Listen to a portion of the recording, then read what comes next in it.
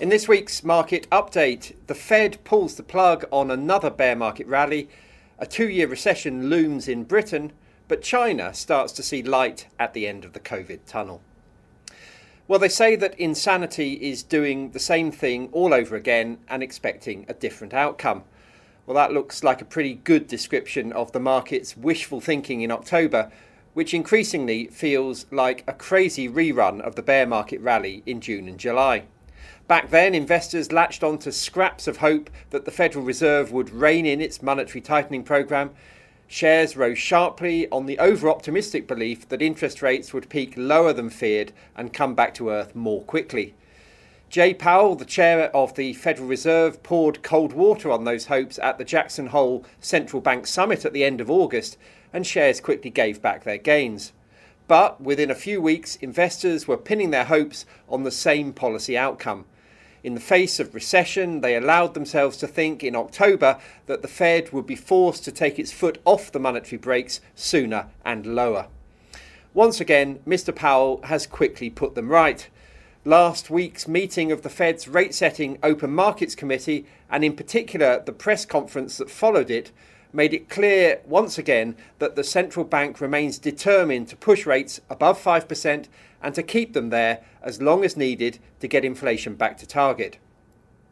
The link between higher for longer interest rates and stock market valuation is pretty predictable.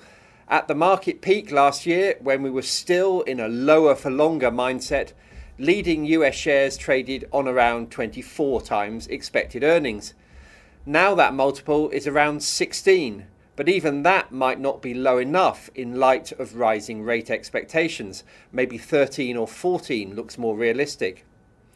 How far rates go naturally depends on what happens to the US inflation rate. So this week's CPI reading on Thursday will be watched closely for hints.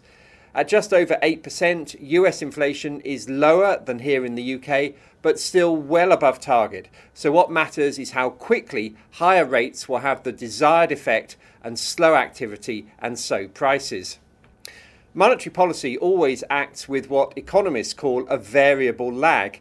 In other words, it takes time for the impact to be felt, and it's hard to predict what that time will be. This, of course, makes the job of a central bank very difficult and raises the possibility of a policy mistake, keeping the squeeze on for too long and causing an unnecessarily deep recession. That's what the bond market is starting to predict in the form of the so-called inverted yield curve. This is where short-term yields are higher than longer-term ones. It tells us that investors believe central banks are squeezing too hard today and so likely to deliver lower growth and lower inflation tomorrow. The final part of the market equation that remains firmly under the spotlight is the earnings outlook, because even if the valuation multiple falls to what looks like a reasonable level, if earnings are still declining, then so too will the market. The good news on this front is that earnings have largely held up during the results season to date. The bad news is that leading forecasters like Goldman Sachs are starting to really pare back their forecast for next year. Goldman has cut its 2023 estimate to zero growth from 3% on the back of what it called disappointing third quarter figures for the biggest US companies. They also expect GDP growth to slow from 1.9% this year to 1% in 2023, and they put a 1 in 3 chance on a recession next year. In that scenario, they think earnings could fall by as much as 11%. So the market is certainly not out of the woods yet. None of this is top of the news agenda this week because there are plenty of other distractions from the brutal arithmetic of the ongoing bear market. The things grabbing our attention are certain to have longer-term market implications, but in the short term, they're probably less relevant. Vying for top spot on the news agenda this week are the COP27 climate summit in Egypt and the midterm elections in America. Meanwhile, here at home, attention is starting to be focused on next week's delayed budget. All three will in due course have an impact on investment portfolios, but maybe not so much just yet. Of the three, the budget is perhaps the most immediate concern for investors. That's because Rishi Sunak and Jeremy Hunt, PM and Chancellor respectively, have their work cut out to put the UK public finances back on an even keel. The pressure on the government was cranked up last week by the Bank of England, which raised interest rates by the most in 30 years and predicted a 2-year recession, the longest downturn in recent memory. Current estimates put the size of the hole the government needs to fill at £60 billion, with around half of the shortfall expected to be recouped with spending cuts and half by tax rises. The exact balance will be a political rather than an economic decision, but with spending having already been cut heavily over the past 12 years since the election of the current Conservative government in the wake of the financial crisis, taxes are expected to bear a larger part of the burden than they did during the 2010 austerity period. For investors, the areas of concern are pensions, dividends and capital gains tax. All three could see hits, although this is nothing new. In the run-up to every recent budget, these have been flagged up as possible targets. Perhaps this time the government will feel it has no choice. As for COP27, there's been considerably less talk about environmental policy than was the case even a year ago at the COP26 meeting in Glasgow. This is a reflection of changed priorities in the 12 months since that meeting, with the war in Ukraine, the associated energy crisis and soaring inflation hogging the attention of investors, businesses, households and politicians alike. We will, however, hear a lot this week about the ticking time bomb of global heating, and for investors who are able to lift their gaze above the immediate economic crisis, there's no doubt that the environment remains the most pressing of the three ESG concerns. The third big story this week is the US midterm elections. All the seats in the lower House of Representatives are up for grabs, with the Democrats' narrow majority here expected to evaporate in the face of rising living costs, looming recession and an unpopular president. This is what usually happens 2 years into the presidential term, and there seems no reason to expect a different outcome this time, even despite the negative sentiment surrounding the Capitol riots of January 2021 and changes to abortion laws that have been massively divisive, even in an already massively divided country. Just 35 of the 100 Senate seats are up for re-election this year, but that is also expected to be enough for control of the upper house to shift back to the Republicans.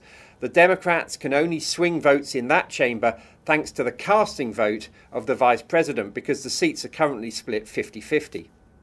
So the likely outcome of this week's election is almost certainly going to be a stranded, lame duck president unable to secure the support of Congress. That could mean gridlock, with few important policy decisions able to be pushed through the legislative process. Now, that's not necessarily bad news for investors. Sometimes it's good news that the politicians' hands are tied. They can't do anything silly, and markets often welcome that inactivity. Historically, the third year of the presidential cycle is always the best for investors, and is only partly due to the start of pre-election pork barrel spending by politicians eager to seek re-election. The final point to make about this year's midterms is that the stakes are unusually high, because the result this week could set the scene for a renewed bid for the White House in 2024 by Donald Trump.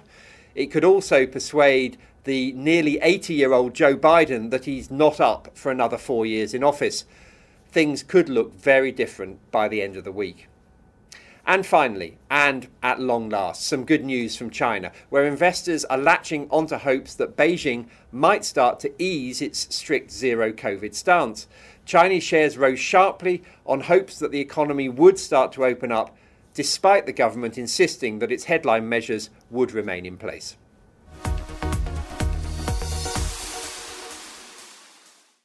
Please note that the value of investments and the income from them can go down as well as up, so you may get back less than you invest. Investors should note that the views expressed may no longer be current and may have already been acted upon. This information is not a personal recommendation for any particular investment. If you are unsure about the suitability of an investment, you should speak to one of Fidelity's advisors or an authorised financial advisor of your choice. Overseas investments will be affected by movements in currency exchange rates, and investments in emerging markets can be more volatile volatile than other more developed markets. Reference to the specific securities should not be construed as a recommendation to buy or sell these securities and is included for the purposes of illustration only. Tax treatment depends on individual circumstances and all tax rules may change in the future. Withdrawals from a pension product may not be possible until you reach age 55, 57 from 2028. This podcast may not be reproduced or circulated without prior permission. No statements or representations made in this podcast are legally binding on Fidelity or the recipient. This podcast is meant only for UK residents and does not constitute an offer or a solicitation in any jurisdiction in which it may be unlawful to make such an offer or solicitation.